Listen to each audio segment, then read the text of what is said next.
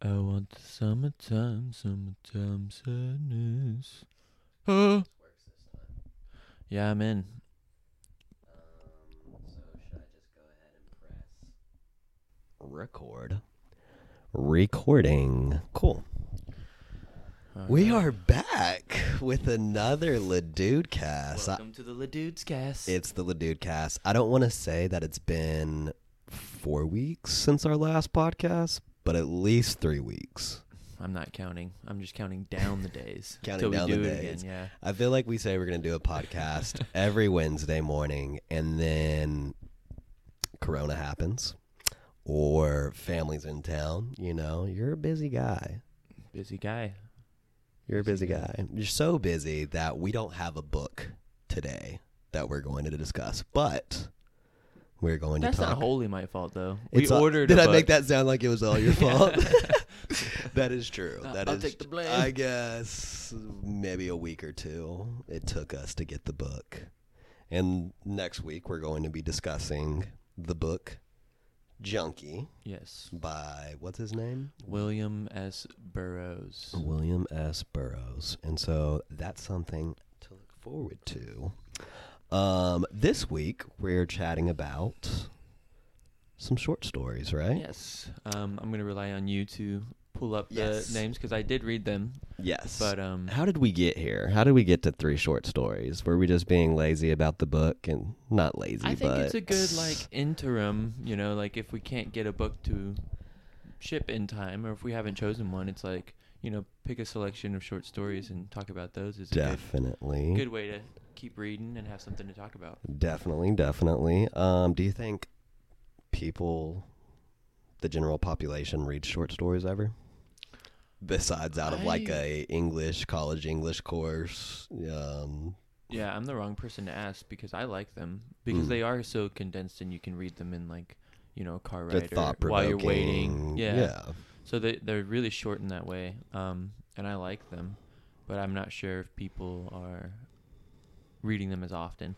I mean, usually authors, publish them in collections or in magazines. Mm-hmm. So like in the New Yorker or Harper's or Paris Review or something, there will be like a short story, magazine size. And then they'll use that as kind of like an advertisement for releasing like a full publication of a collection of short stories. That's what I was going to say. So it seems like you know a little bit about short stories, right? Yeah. Like I'm not too aware with short stories, not too familiar with short stories. Are these authors, do you think most short story authors actually write full books, or do you think they keep with short stories and, like you said, maybe have a collection of short stories, like a book with like a collection of their short stories? It goes how's back that? and forth. I would say that if you're a short story writer, you're hard pressed to come out with a full book. Whereas if you've written full books, you probably have got selections of short stories as well. And that's not completely true. It's not absolute. You can go back and forth. Yeah. But usually, if someone thinks in that way, primarily, writing a full length of work is always kind of a stretch. So, keeping with the past 2 podcasts, the first podcast was about a guy going through divorce and his strained love life. True. The second podcast we did, The Art of Loving. We talked a little bit about love. Which I've used many times in conversation since. Very It's nice. It's been helpful. Kudos to you. No, just to look smart, not to actually... Oh, right. Like I did this podcast on The Art of Loving. Don't ask me what love is. It's just... But keeping with that same theme, I saw, I guess you sent me a list of some short stories, or you sent me a website that had some short stories on it. And I picked, I think, 2. You picked 1. One that stood out to me, keeping with the theme of love, was on seeing the 100% perfect girl one beautiful April morning by Haruki Murakami. Okay, I didn't want to be like that. This guy is the most famous Japanese writer in the Western world. Can you say his name one more time? Haruki Murakami. And that's how you pronounce it, 100%? Yeah. Okay, because I was going to butcher it if I try to say that. Super popular guy. And he's one of these guys where he's a novelist, but he'll come out with short stories, and he's got a collection. So you knew about this guy before I chose this. Had you read this short story before? I had, yeah. Oh, okay. I had actually read this. I sent you that list just being like, as an example, like, hey, general. we don't have to buy anything. There's tons of short stories online already. Mm-hmm. So, okay, then tell us a little bit about what this short story is about. I mean, it's kind of explicit in the title. It's this guy's talking about like if he saw this perfect girl, he would basically tell her, that retell the story about how he met her and how he came to find her, and how she is the perfect girl.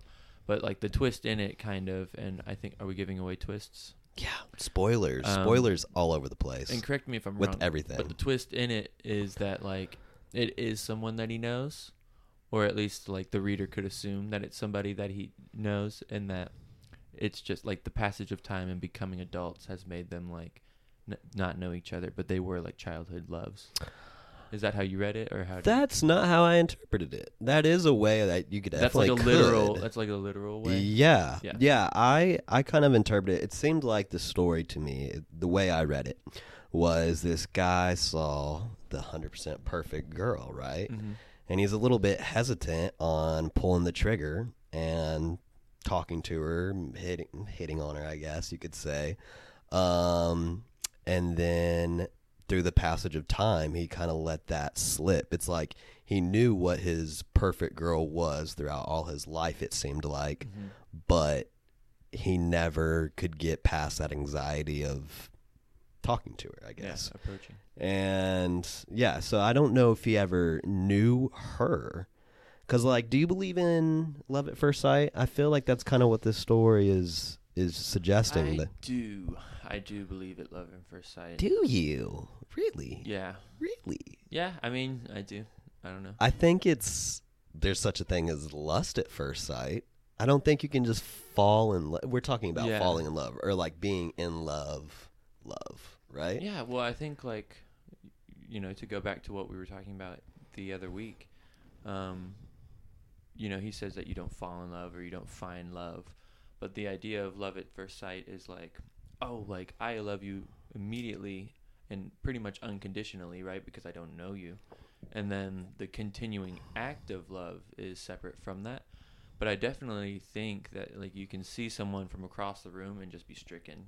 But I think that's lusty. I don't know. I think that's like. But like, there's definitely moments where it's not like, oh, I need to have sex with this person, or it's strictly physical. It could be like the way a smile is, or like the way a joke is, or how they interact with their friend group, in the club, or you know what I'm saying? But I don't think it necessarily, when I say lust at first sight, I don't think it necessarily has to mean like I want to have sex with that person and that's my general attraction. Mm-hmm. It could be something where like I lust after that person, that idea of that person. That person's extremely beautiful, and I want that person as my side piece or arm piece. Yeah. I guess I'm not taking that as exclusive from love. I don't see why love can't encompass those feelings as well.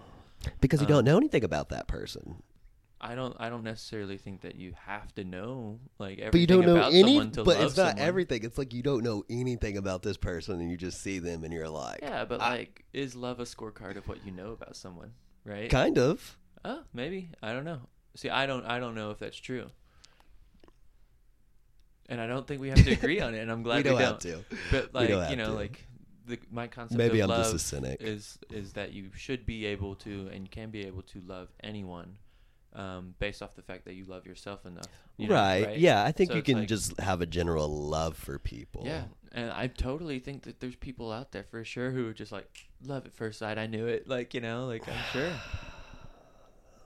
Anyway. Maybe. I don't know. But. So wait, he definitely talks about like meeting someone in youth and then like re-meeting that person. Yeah. Right? So are you seeing that as like an analogy, or are you seeing that as... I think it's something like... I say this to people because like I've worked in a number of jobs, maybe 7 or 8 jobs in the past 10 years. And it's mostly been factory and warehouse work. And I've said to people that like I've met you before. I've met this type of person before. I've re-met this group of people before. Like I feel like that's kind of what he's talking about. Is like, because you see, do you see that in people? Like, it doesn't have to be at your job. It could be, you know, just meeting people. It's like, oh, I've met somebody exactly like you before. I know who you are as a person. Y'all probably maybe had this same type of nurture growing up. You know what I'm saying? So like, I think that's kind of what he was saying in his story. Is like, I've met this type of person before, and I know that this is the 100% perfect woman for me. Yeah, I could see that. I'm glad you read it a different way than I did. I was that's the beauty about short stories, right? There's so it's such, and also we both don't know because it is a translation. So it's like there's could be something that's lost in there. You know, like maybe perfect isn't exactly the perfect word for that was used in Japanese, but yeah, it could be lost on cultural context as well. A lot of this, especially because you said he's Japanese, one of the most famous Japanese writers. But yeah, I don't know. I feel like, you know, okay, that kind of like plot stuff aside and how you would read it, were there any like key concepts that kind of came out? So obviously love at first sight, but do you think that there's anyone that's 100% perfect? No. There can't be. No, so this is just rubbish. It's full on rubbish. I liked it though. I would give it maybe 3.5 rose petals out of 5. I'm gonna hold off until we talk about all the stories. I'm gonna come in hot later. Oh, okay. Well, I would give it about 3.5 because like I feel like he kind of encapsulates the anxiety that a young man can have to go out of his way to approach a woman. It's very hard. Do you have that anxiety? Depends if I've had enough alcohol in me to lower my inhibitions, but you just let them come to you because they're your waitress. Ouch. No, I talk to women. I don't care. Like, I don't put them on a pedestal. And I feel like a lot of young men, especially young millennials and now Gen Zers, you know, they don't really know how, they probably don't have the best face-to-face communication skills as prior generations. And so I don't put them on a pedestal, but I think a lot of young men do put women on a pedestal, and therefore it's difficult for them to get out of their comfort zone and approach them. Yeah. Do you feel that way? No, yeah, 100%. I think like I partied a lot and went to tons of bars and like really challenged myself to always talk to people, either in like not in like a pickup way every time, but like just in a sociable way. And it doesn't have to be exclusively like like a love attraction or like somebody that you want to be a significant other with. There would be people like, and I would have friends who'd be like, "Oh my gosh, like how did you just go talk to this person or how like you know whatever." We're just all people. Get a phone number, which by the way, getting phone numbers is like very, very easy. It's like you're 9 times out of 10 you're gonna get ghosted or something anyway. But like getting the number itself is easy. But like one thing that I always told people was like, dude, you should just be talking to people all throughout the day. Like for sure. The checkout person at the grocery store. Ask them how they're doing and mean it. Yeah. See someone walking a dog and you think the dog's cute, like don't like just think it, like you know, talk to them and have a conversation. Yeah. And well, that's how you develop your social skills, your communication skills. Because then it's like, you know, you're wet in the water, right? So you know how like, to. You can talk to that person when you really, really want to, and your tongue's not tied. Do you feel like that's lost? Kind of like that art is kind of lost due to modern technology at all? I don't know. I don't think it's lost. I think it still happens organically. Yeah, I mean it still happens out in the wild. There's a lot of people that like, and you'll notice them where they're just like, "Hey, how you doing?" You know, and it's like if you're equipped to kind of have that response, or if you're a shuffler and you just like, "I'm doing well," like you know, you keep kind of moving. And I think I genuinely think it comes with age. I mean, age or experience, right? So like, those mean the same thing, but one can get. You know, you can have more experience when you're younger in some ways. But, yeah, I definitely think it's just age and exposure because you'll see it. The old guys, you know, they're down to have a conversation with anybody. It's like, why do you think that? You know. Well, that's what I kind of mean. I feel like like you just said, exposure to social conversations, social interactions, and I feel like, especially now with coronavirus, you know, younger people are having to do Zoom calls or communicate through a computer or through technology and not see somebody face to face anymore. And so, like, it's going to be more difficult for younger crowds. We're all building up personas, right? So it's like everyone's internet persona is like your internet avatar. Yeah, it's like, do you live up to that ever? Right? You're probably not. You're probably going to build that up to the point where you can't meet that expectation. I've kind of always felt like that uncomfortableness in real life, because it's like I post a lot and I always have. It's just like I want stuff there. And then when people meet me, it's like maybe I'm sillier or more immature than, or like maybe I'm not, or like maybe I'm less serious than I am on the web. And it's like dealing with that persona, especially like with things like TikTok, where you can get super duper viral out of nowhere. I'm sure that's hard for a bunch of people on the internet. But ultimately, I think, like with approach anxiety and things like that, it is just like a skill that's built over time. Yeah. And like exposure, it's exercising. Therapy. Yeah. Have you ever gone through stages of your life where you're just like, wow, that was a really bad conversation I just had, or wow, that was a really awful, like not awful or terrible, but that was a really awkward thing for me to say to that random stranger. Have you ever gone through like phases where it's just like weeks on end, you're like, wow, I can't communicate with people? I don't know about weeks on end. I definitely, and honestly, I can't read anyone's mind. So like, I might be like, I'm killing it. And they're just like, dude, this guy is a dweeb. I'm sure that happened. R.I.P. high school. But like, I always thought that like, and I've said this before, but like to any extent that I'm digging myself in a hole with like my sense of humor or something like that, it's like I can dig myself out of it with that sense of humor. So it's like, it's charisma, right? Yeah, well, it's like, would you say you're charismatic? I don't think I have that fear in like anxiety approach, or like talking to strangers, or like anyone who's like, like CEO or celebrity or something. I do have that initial hump of fear, but then after that, it's just momentum, But I have a big problem with like public speaking. Like that's what always freaks me out, and like that's what I hate, and I want to work on about myself, is like that dun dun dun dun in the heart, and your like face gets red and there's something in your throat. Public speaking has always been an issue, but like groups of like 20, 30 people a classroom, always been pretty fine. That's public speaking. Yeah, but like, I don't know. I feel it's a little bit different. I'm sure there's differences there, but I mean, some people can't.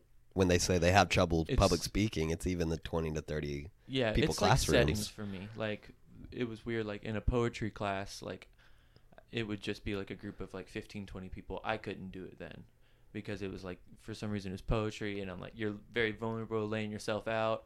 I just couldn't do it. Like I would skip class. Would you say it's something more to do so than maybe with like public speaking with your peers, rather than maybe like people that are under you, that maybe like you're teaching a class, so like that's pretty easy, right? Because you're superior in that sense, because it's like, it's fine, I'm the captain here, rather than being what it is like I get so amped up and like nervous and anxious that if it's not the setting where I can meet that energy, then it rattles in the bottle, right? So it's like I'm so like ready to go that it's like, if it's a group of like 200, 300 kids and parents and stuff, it's like I'm screaming, I'm like, hey, we're doing this. It's like, I'm leading you a song, like we're going, and how nervous I am is just matched with like the energy that I can put out. Whereas like if I'm that nervous and then I have to like do a poetry reading, I'm not calm, so I could like dance and move my body around and yell, but that's not the proper setting, right? Setting. So it's like I can't like kick the door and be like, let's read some poetry, it's like, so if I don't have like that, if it's not the setting for me to like use my energy in that way, it just bottles up and I rattle up, my hands are shaking, everything's bad.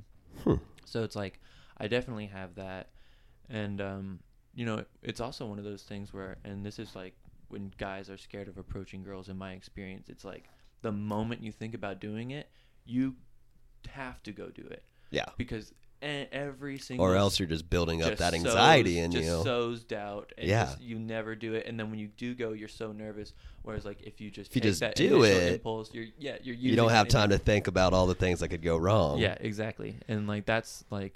I think I saw it somewhere where it's, like, regret is, like, decision, like, plus time, or, like, times time that, like, you don't That makes a lot of sense. Something like this. But, yeah. So, that's my kind of thoughts on that stuff. Do you have public speaking anxiety or anything like that? Oh, yeah.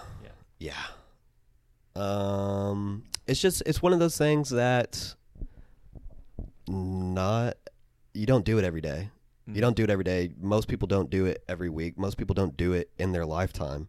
So it's like, it's an exercise that you don't get to do a lot. Yeah. So, like, for me personally, my public speaking skills are pretty trash, but it's a thing where it's like I could teach a classroom full of kids and not care at all about, you know, messing up my words or whatever the anxiety would be for public speaking. But speaking to a classroom of my fellow students, you know, delivering a project or something, like you said, very shaky, like lightning in a bottle, like, you know, all those jitters and all the things that could go wrong flooding my mind. But it is what it is. And then it also, like, it always comes down to preparedness, you know? It's like... yeah, they say, right? That's how you overcome that stuff, is just, like, practice in front of a mirror, practice what you because say, the times when I was super knowledgeable on the topic, I just handled it completely differently than the time where you I was can like, get all the curveballs. I wrote this yesterday, and, like, you know, like... Yeah, that's probably my problem, that's too. That's a huge thing, too. For sure. But, like, even still, and I've said this, I've been saying this a lot the past couple of weeks, is like that is the number one thing that's gonna like continue to hold me back, whether it's just in my job or just in life or whatever, is like not being able to just be calm and like find some sort of center. And public speak is gonna really hold me back. But I think that probably comes with age and exposure and things like that too. And it's an exercise. And I'm trying to look inward to be like, okay, like obviously that's a huge like self-conscious like thing that's going on, and you're very nervous and anxious and scared what people think of you and everything, and that's like, you know, public speaking is the most obvious example of it. So it's like I'm trying to think of ways where it's like really search deep and be like, okay, what is it still about me that like I really care about what people think in this environment. Yeah, I envy those that can just get up in front of a classroom or the group of people and just wing it, just wing whatever they say. Yeah. I envy those people. I'm like, how are you just... That's like we both like stand-up comedy, right? And like... Yeah, that's perfect example, right? I would shit bricks doing stand-up comedy, and I think I'm a funny guy, and I've got good stories. None of that matters, man. Like, going up there, I would just be terrified. Yeah, and that's a thing where it's like... most stand-up comedians will have like bits that they do, and they've practiced that hundreds of times. But then you got guys like Andrew Schultz who's just doing crowd work, and it's like that seems way more nerve-wracking, honestly, to me, because it's just like you don't have anything to talk about. You could just be like... I feel like crowd work is kind of like... easier? The only word that's coming to my mind is cowardly. Honestly, like, and I'm not saying like, oh, I could go up there and do it, but like, you know, it's lesser than it's like having like bits, or I don't know. It's just kind of, it's just so lazy, and like, no, like, it's not like you can't say anything wrong because you're holding the mic and everyone came to see you. So it's just so like automatically anything you're going to say is going to probably get a laugh. Yeah, it's like, and nobody's really looking at the person you're talking to. So you could just be like, oh, like this person looks like this, and everyone's like, ha ha. It's like, I don't know. I just don't think it's like, it should be a tool in the toolbox, but it's like you can't build the whole house with that one tool, right? So it's like if you're building your whole show with it, I'm just kind of like, come on, dude, we paid to see you, like. Shots at Andrew Schultz. So enough about public speaking. That's kind of what I got out of that is on seeing the 100% Perfect Girl One Beautiful April Morning. I got out of it having like anxiety to approach a woman and letting that go, like letting that opportunity pass you. So like, just to quickly like my read on it was like, you know how, and you said like, oh, I've met people before. Like, I think he was talking more literally, where it's like he fell in love with this person. The passage of time happened, and he saw this girl from his past, and literally it was so awkward that he couldn't talk to her.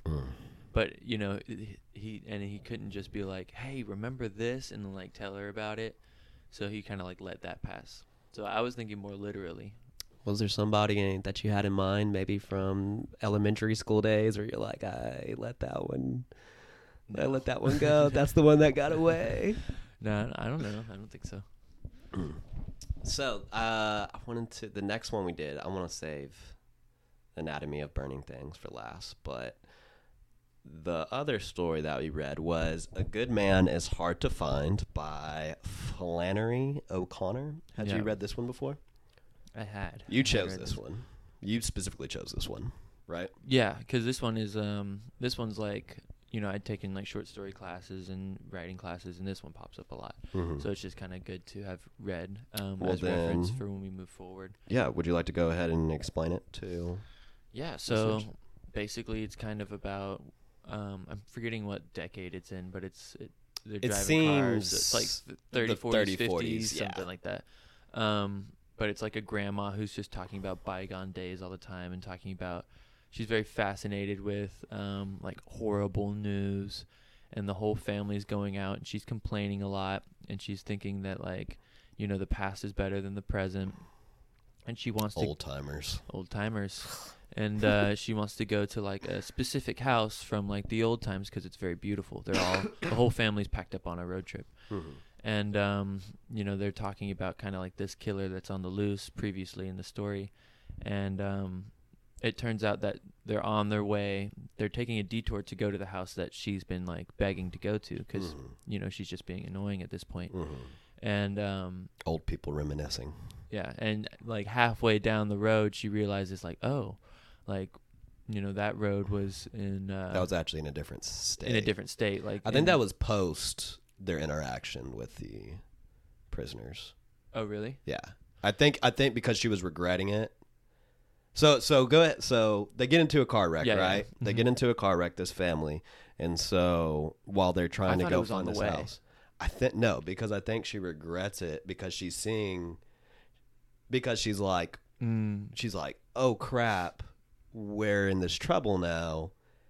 And we're not even supposed to be on this road. Yeah. So they get into a car wreck, right? Mm-hmm. And then the escaped convicts, right, are the people that find them on this road that's obviously not getting a lot of traffic, and they recognize the escaped convicts, and then the escaped convicts slaughter the family. Yeah. And I think it was at that point when she realizes, oh shit, we're all about to die. Yeah. When she was like, we're not even supposed to be on this road because the house that I wanted to go see and was reminiscing about is in a completely different state. Yeah. And like, I don't know if you can scroll down and look at some of the kind of dialogue that either she says or he says. Yes. At the bottom, because I feel like it's all very coded. And I can't remember the exact language, but I feel like it's all very coded, and it kind of like brings out the main themes. That's the title like, of the story, right? Good and evil. Yeah. Yeah. Because, I mean, so how would you tie in the story with the title, A Good Man is Hard to Find? I don't know. It's kind of like there are no good men, first of all. And then it's like, you know, it's like, are you really seeking it out, or is it seeking you, or is it happenstance? I don't know. What do you mean by the question? I mean, so for me, when I was reading this, first off, I had no idea that they were going to be killed. This was a horror story. Yeah, dude, Flannery O'Connor, she's no joke. This was a straight up horror story. Like, dude, I was upset. Like, I was upset by it because I was like, oh my God. Like, when I realized what was happening, I was like, oh my God, there's whole families. Not all, but most of her stories are like horrific like this. Yeah, thanks, Levi. Have a little horror in your life. But so the first half of the story, I was like, this is kind of freaking boring. And when am I going to come across the title, you know? And then, yeah, I don't know. Like, I don't know, I guess, how the title kind of gets incorporated into the story at all. But it's kind of it's very upsetting, too, like, when she realizes that they're all going to die because she basically pleads with them. Yeah. Like, you wouldn't hurt me, would you? Yeah. Yeah, it says here, you know, if you'd pray, Jesus would help you. And he just has no remorse. He doesn't care at all.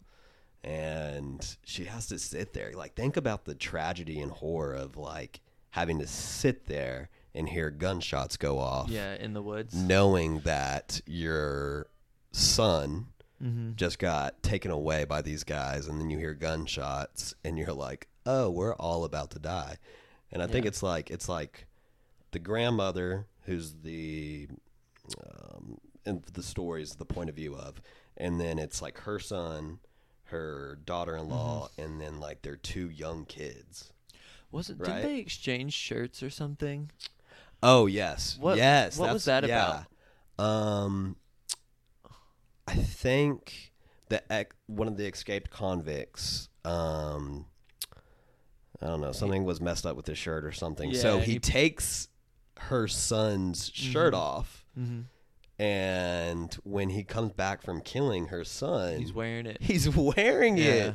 That's so awful. And I don't know. It's I don't know how to, like, those things, you know, they all seem so coded to me in the story, and I'm not sure what they mean, like, thematically, or what she's trying to say. You know, because it's like there's definitely something deeper there. I didn't think about that, but there's definitely something deeper there. There's ways to read this story as, like, you know, the convict is death himself, right? And, like, she's having to confront, you know, with the fact that, like, she's been sitting here not living her life because she's thinking about the glory days. Exactly. And, like, your nostalgia, you're always wrong to go down the road of nostalgia because you're really just, you're not living your current present life. Not living your current present life, and death will confront you and take everything, right? So no matter what, it's going to come. Like, you can read it like that, or you can even read it like they had the car wreck and they did die, and this is like an analogy for, like, their final moment, you know? And, like, there's lots of ways to read. I feel like all the language, especially at the end and all the Jesus stuff and all this whatever, it seems very coded to me. And, like, you know, this was probably my second, third time reading it. And, you know, you're still kind of like, you're terrified, but you're also like, what does it mean, right? Like, and you can just read it literally. Yeah, I think I read it more literal, but as you're saying, like, you know, trying to dive in deeper into the literature, that makes a lot of sense what you're saying as far as, like, confronting death and potentially their car wreck, you know, was their final moments, and she's kind of living like maybe a lucid hallucination where she's like living her last seconds and she's thinking of death in a way. She's thinking of death in a way that she can, like, wrap her mind around it, I guess. Even though that would be a very tragic way to think of your last death or your last moments. Well, it's weird because it's like, you know, there's like this naivety in looking at nostalgia, where it's like you would think there would be some, like, wisdom in it, because to be able to be nostalgic for something, you have to have had some experience. But, like, it's so naive at the same time, because she's like, you know, in the past times everything was nice, and then, you know, like we talked about, she's not confronting the realities of the present time. And so, you know, just to have gone through that whole experience and then to be faced with the reality all at once is super tragic for her, unfortunately. Yeah. Do you ever deal in the nostalgia? Do you ever look back and just reminisce really hard? I feel like a lot of people try to do that with video games. Yeah. Like, remember in high school when just, like, everybody was playing, like, Pokemon Yellow, like the original like Pokemon Red? They all brought out their old Game Boys and were, like, playing Pokemon, and it's just like, That has always seemed extremely cringy to me. Like, to do it for multiple hours. Maybe to pull out a video game and play, Nintendo 64 for 30 minutes to an hour with an old buddy or something like that. Maybe that's okay, but when I see people just, like, spending days on end doing some of the stuff they did in their childhood or watching their old childhood shows or something like that, I find that extremely cringy. Yeah. No, yeah, I totally agree. But as far as I go personally, I don't know if I have, like, I definitely think fondly upon things, but I don't know if I have, like, this, like, it's a brief moment in time where you're doing that. It's not like something you're lingering on. Especially recently, like, I've had a good sense of, like, I've been there, done that. You know what I mean? Where, like, I have a good sense of that recently.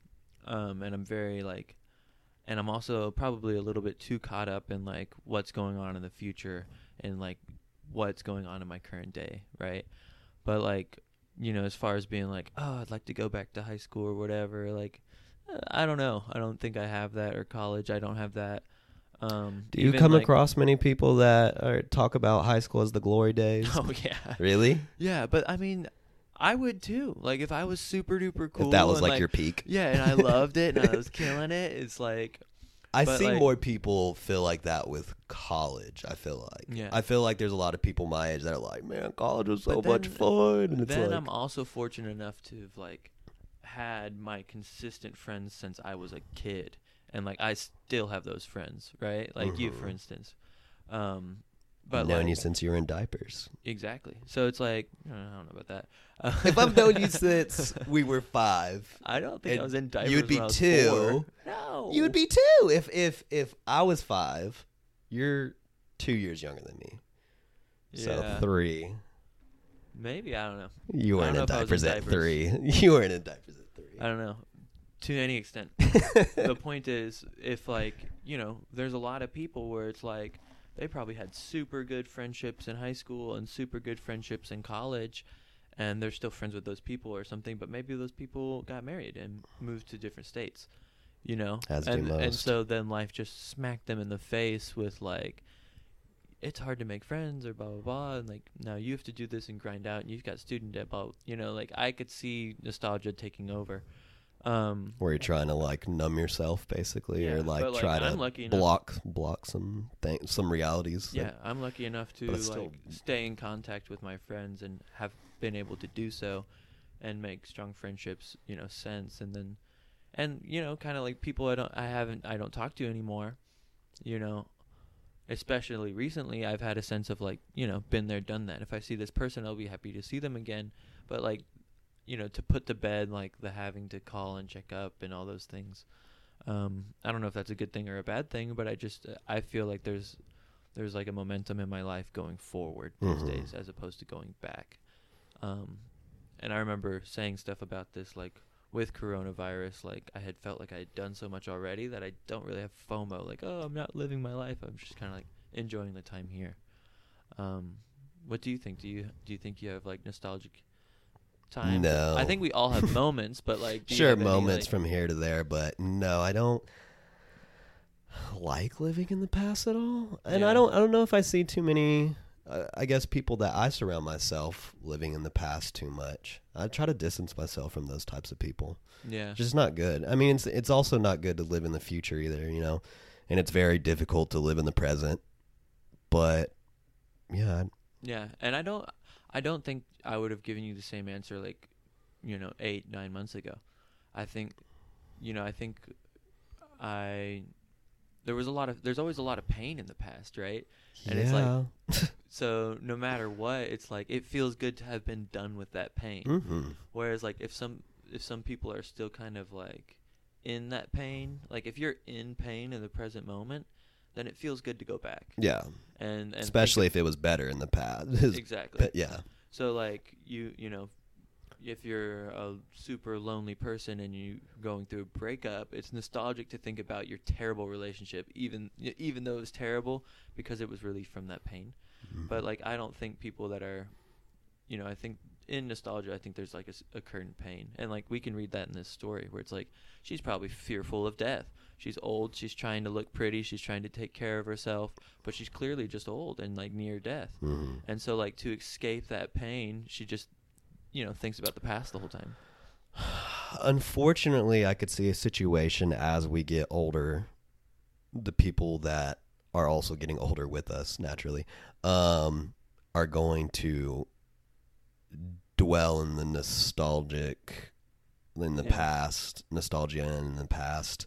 I feel like that's just something that comes with age, unless you have like a good head on your shoulders and you want to keep moving forward. Yeah, like that's what they say. Like how to age successfully, how to successfully age is you got to keep learning, you got to keep having new experiences. That's how you literally slow down time.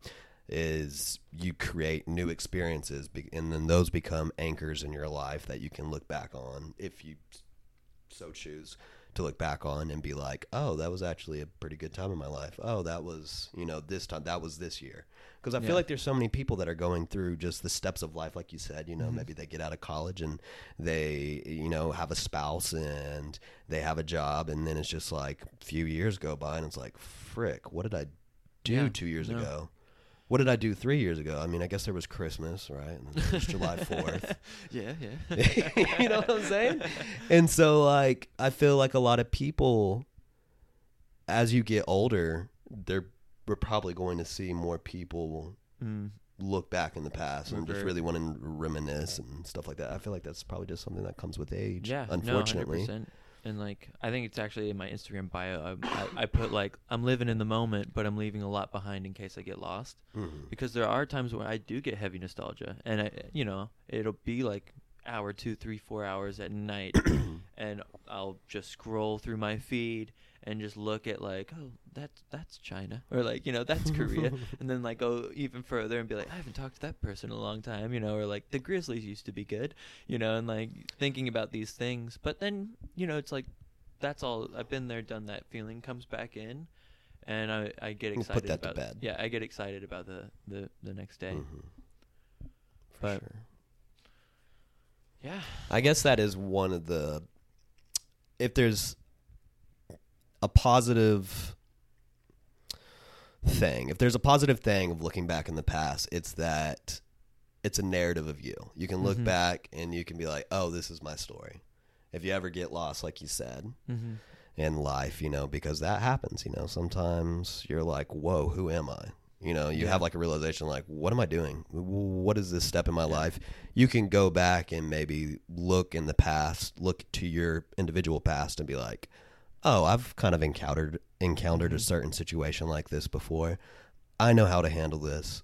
I can do this, know? So if there's anything good or positive about reminiscing, it's probably that it can show you your life. It teach you a lesson or maybe remind you of who you are. Yeah, for sure.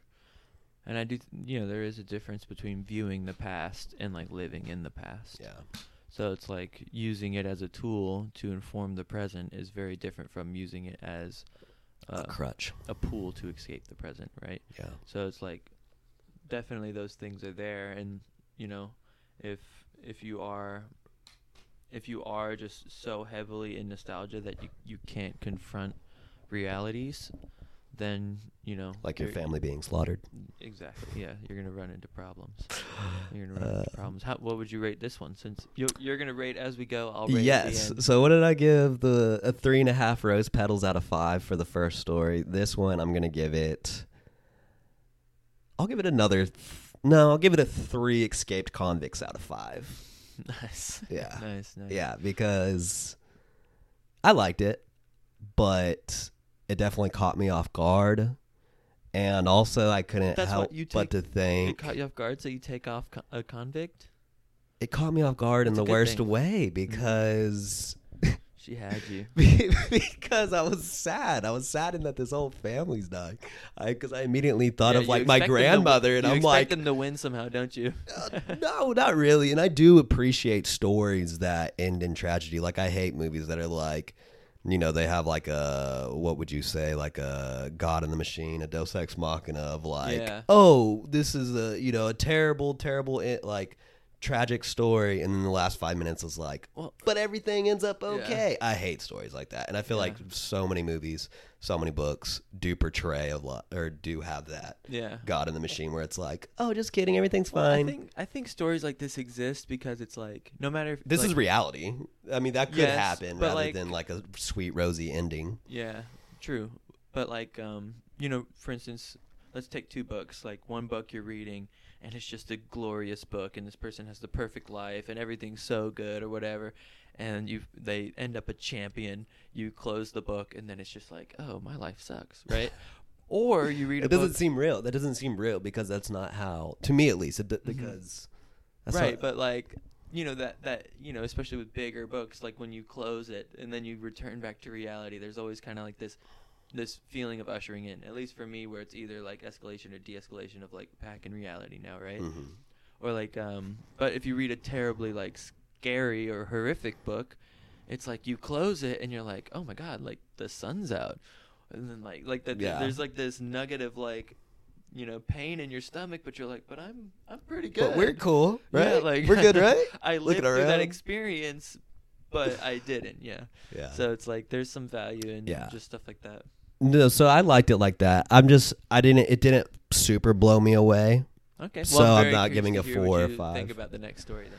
Yeah, so the next story, and I think this short story is a great segue for our book that we're going to read and talk about next podcast. That is true. I didn't think about that. That's why I wanted to save it for last. So this short story is Anatomy of a Burning Thing by Monica Robinson. Had you been familiar with this story? Not at all. Actually, could you do a Google search of Monica Robinson? I think this is probably, the lesser known writer out of the two, definitely.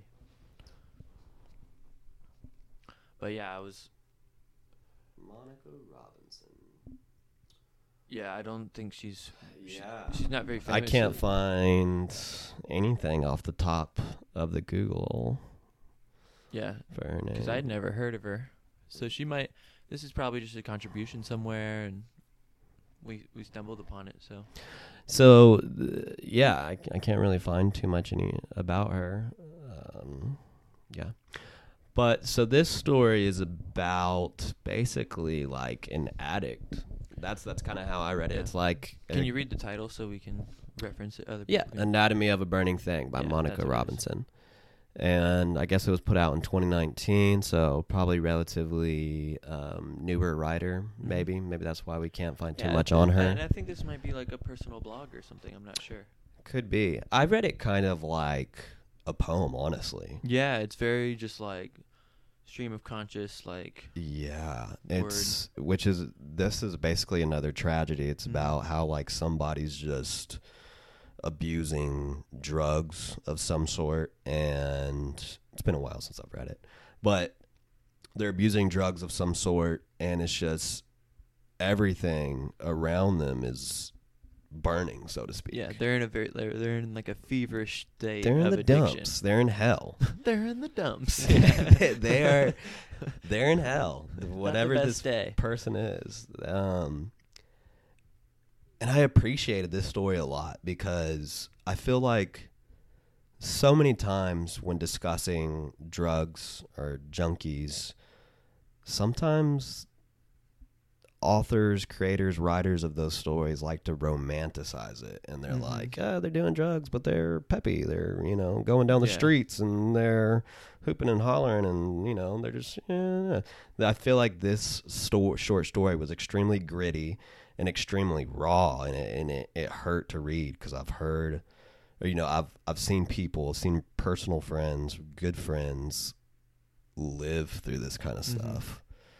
So I wanted to save most of our drug conversation for our book, Junkie, next week, but that's just kind of a brief I can't remember. Does this have like a redemptive kind of end, or like I'm they're crying in like a lover's lap or something going on? Yeah, I'm pretty sure it just kind of, there's people that... There's like some consolation. There's somebody that there's like people out there for this guy that's talking about how his life is shit because of drugs, and there is a little bit of a redemptive quality, I guess, because it seems like there are people out there that care about him still, which, yeah, I guess most junkies and stuff have that to an extent, but then some people don't, you know?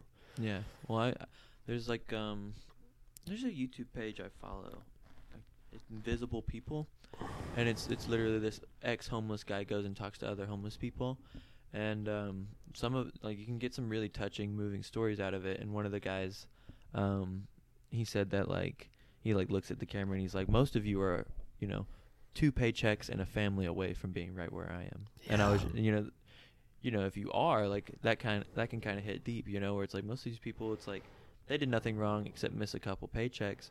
Most of them aren't junkies until they are homeless. Mm-hmm. And then once they are homeless, it's like, you know, they do that just to like escape their situation, and then they're caught. Yeah. That's my interpretation on most people that are into hard drugs, is that they didn't mean to get where they're at. Nobody wakes up one day and like, you know what, my life is great and stuff, but I think I also want to shoot up heroin for the first time. Yeah. Like nobody's having that train of thought. That just doesn't exist. You get on hard drugs. My belief is you get on hard drugs to escape. Yeah. You're a victim of something, you're hurting, and, you know, then you do it, and then you end up hurting or victimizing other people, you know, or you don't, and you kind of just waste away. That's why it's my personal belief that all drugs should be decriminalized. The war on drugs needs to end. I think it's ridiculous how we treat people that are hooked on heavy drugs, because I think it's a mental health issue. Or it's a mental health issue, or they've fallen through the cracks of the system, a system or institution, and they're down on their luck. It shouldn't be treated as that they're criminals. I think it's absurd that we throw people that are struggling with drugs in prison. Yeah, I think so too. And then, you know, there's also the whole other side of it where it's like drug companies are just basically giving people pills that do the same exact stuff as all these other hard drugs. Yeah. So there's a legal way to do this, and there's an illegal way to do pay it. Me for it, and I feel like rich people, high in society people, they kind of have the affordability if like, my life's crap, but I'm never really going to be down on my luck truly, because I have all these safety nets, because maybe I come from a rich family. They can just get prescription drugs, or they can just, you know, have a problem. Now I'm going to go to rehab, the best rehab, and I'm going to get better and stuff.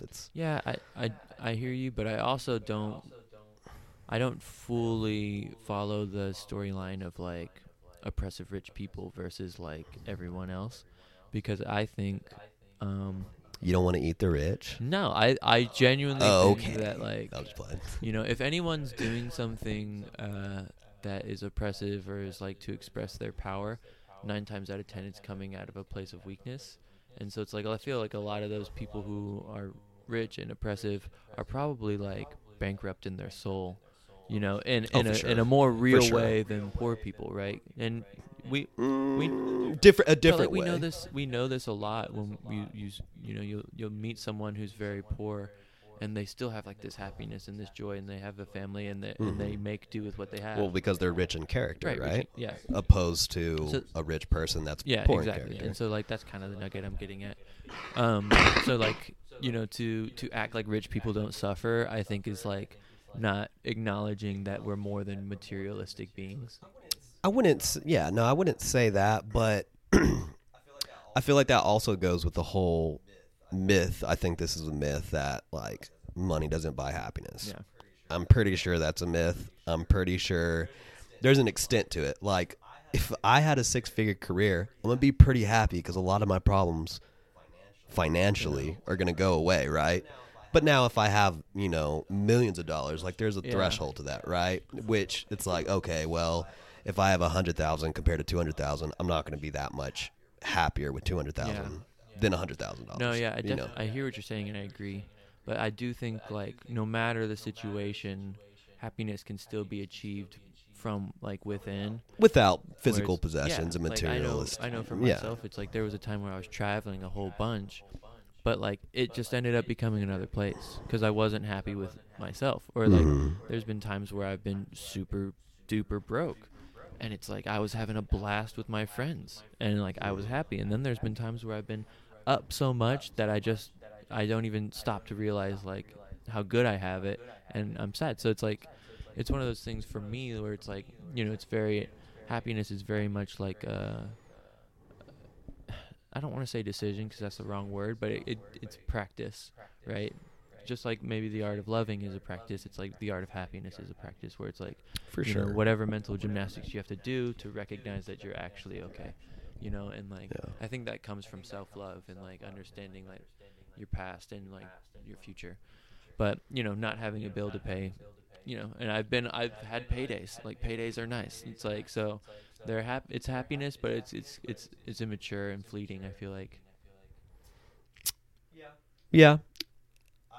I just think like that I still yearn for like that deep, you know, like I'm just good in all situations happiness. That for sure, and that's achievable, I guess. but I just think like if you're if you have a job or a career that you're making less than $30,000-$40,000 a year, and maybe you have student loans and you're having all these bills, and especially if you have like kids and other mouths to feed and stuff, you're not getting any help, like you're going to be pretty miserable.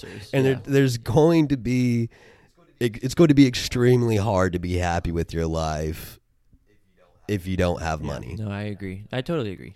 I'm not trying to argue against that point.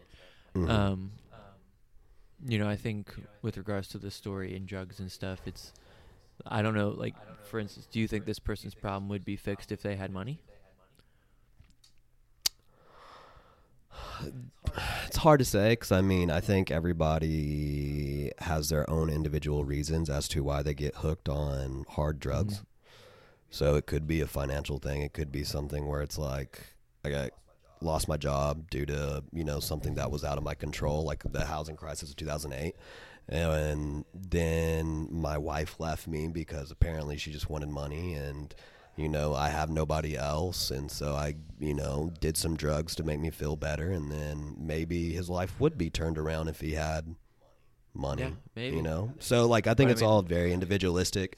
It's hard to say with this specific story if he did not have financial burdens, would he be better off? And they don't really talk about that, so it's all it's on our part. But, you know, people do say, like, you give, you know, cokehead $1,000, it's like you'll see him tomorrow. Like, you know, like, So I mean, there's but that's also a difference of like, okay, what's $1,000 going to do compared to if you got this person on their feet with a $50,000-$60,000 career? Yeah, that's true. Something they have to keep. Because that's the thing. When I say, like, I think drugs should be decriminalized, I think it was, what country was it? I always forget. I want to say it was Portugal. Portugal had a really, really bad dope problem, way worse than in America. And this was maybe like 5-10 years ago.